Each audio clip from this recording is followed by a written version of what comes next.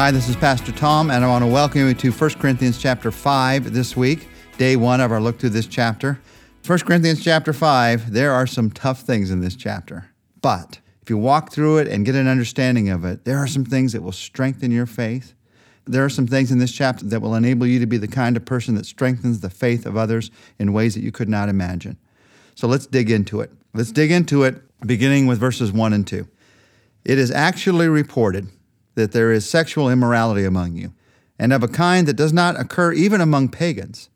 A man has his father's wife, and you are proud. Shouldn't you rather have been filled with grief and have put out of your fellowship the man who did this? That's verses 1 and 2 of 1 Corinthians 5, and one thing you can say about the Scripture is that it does not nibble around the edges of life. It cuts straight to the middle and to the heart of our problems and our needs.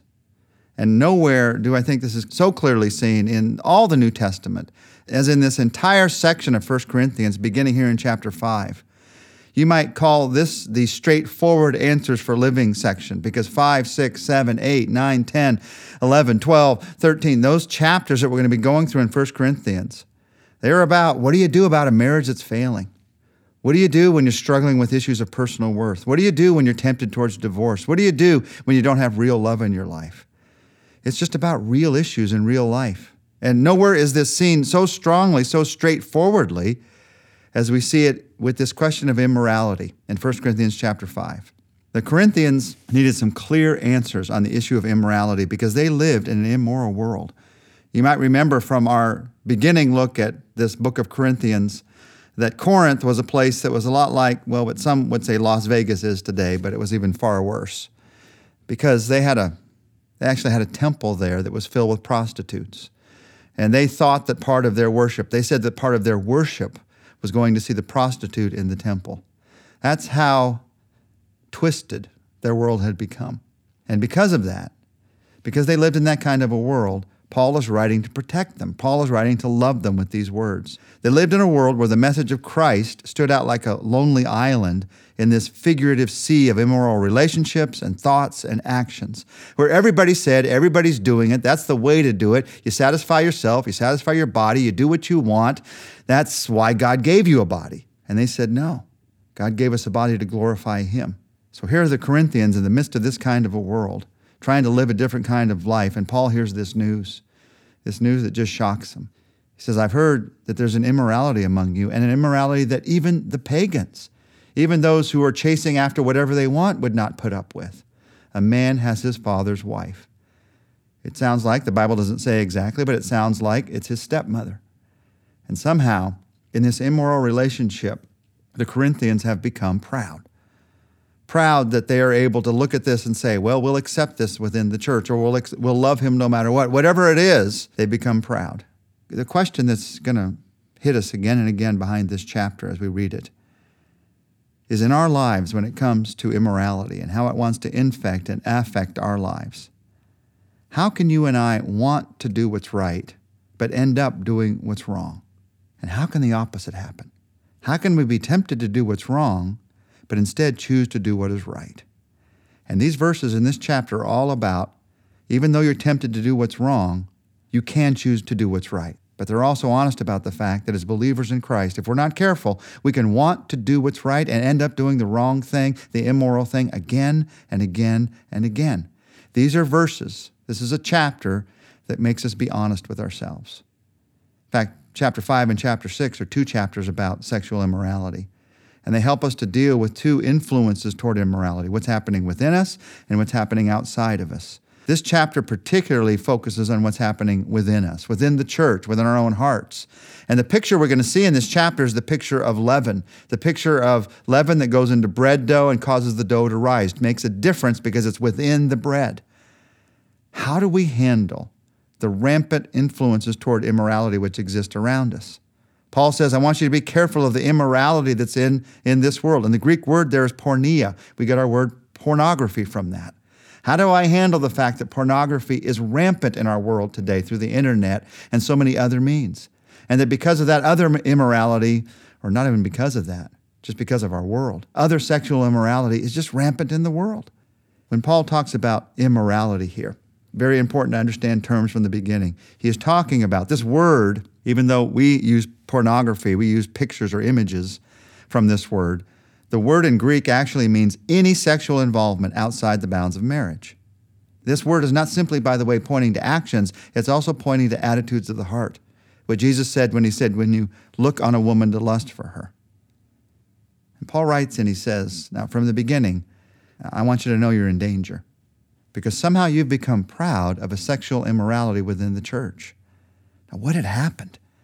How in the world had they become proud of immorality?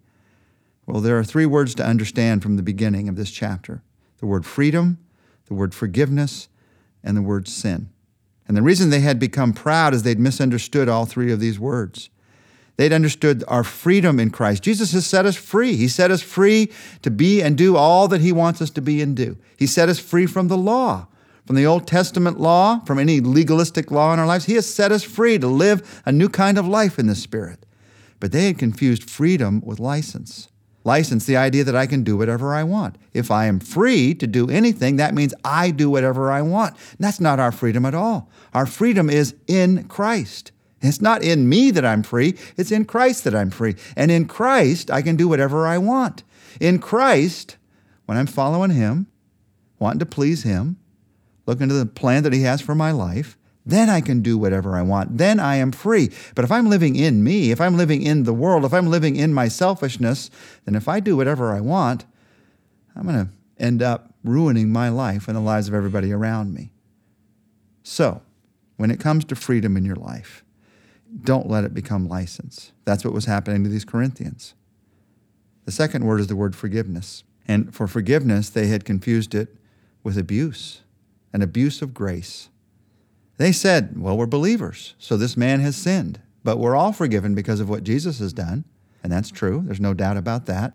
And so they said, we have to accept it. And that's an abuse of grace. As we walk through this chapter, we're going to see what an abuse it was and what danger they were putting themselves in by doing this. To confuse the fact that Jesus has forgiven us by saying that somehow that means Jesus accepts everything that I do is a total abuse of the grace of God in Jesus Christ. Of course, God does not want his children involved in sexual sin or in financial sin or in relational sin or in any other kind of sin because he knows how deeply sin hurts his children. So the idea that forgiveness means an abuse of grace, the Corinthians were confused. They'd confused freedom, they'd confused forgiveness, and then they'd also confused sin. They'd made sin a reason for pride. Now, if you don't think we can do that, you haven't really looked probably at your own heart or at what happens in other people's hearts. The truth is, people do become prideful of their sin. They do become prideful of the fact that they drink more alcohol than anybody else and do crazy things. Look at what a great man I am. Look at what a courageous woman I am. Why? Just because I sinned? They do become prideful of an adultery because it says to them that somehow they had some kind of courage when actually it was the greatest cowardice of all. We mask our sin with our pride. The truth is, our pride, the fact that we want to run our own lives, leads to our sin. But then once we've sinned, we mask that sin with our pride by saying, I really needed it, by saying it shows what a great person I am, by saying I'm really a fun person, by saying I'm an open person, all the things that you could say that mask it. And the Corinthians were saying, we're such an open church, we can accept anybody and love anybody. And Paul is saying, no, you've confused sin with pride. So you need to deal with this. It's a real situation that you really need to deal with. And as we walk through this chapter, we're going to see in the days to come how they dealt with it. Before we go into tomorrow, look forward to tomorrow, as we look to the rest of this week, I would guess that there's probably a situation in your life that you need to deal with. Now, it may not be, it probably isn't as serious as this one was. It may be simply a conversation you need to have with somebody about, why did you go that direction? It may be a way that you've hurt someone, and you need to confess it to them. Some sin in their life or some sin in your life has brought about a division between the two of you. So what are you going to do about it? How's God going to work in your life through it? This chapter is going to give us some honest, straightforward answers for what to do when Christians sin. As we begin to launch into it, I don't know about you, but I need God's strength and grace in this one. So would you pray with me? Lord, as we walk through this chapter, the reality of sin, it can sometimes be discouraging to us.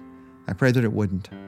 I pray that instead we'd hear the refreshing message of your Spirit, that you want to make a difference in our lives, that your forgiveness is real, that it changes us, it changes the way we talk, it changes the way we react, it changes the way we act. So I pray you'd bring fresh light into our lives and into other people's lives as we walk through this chapter this week. Use it, Jesus. Use it to bring the fresh air of forgiveness. And we pray this in your name. Amen.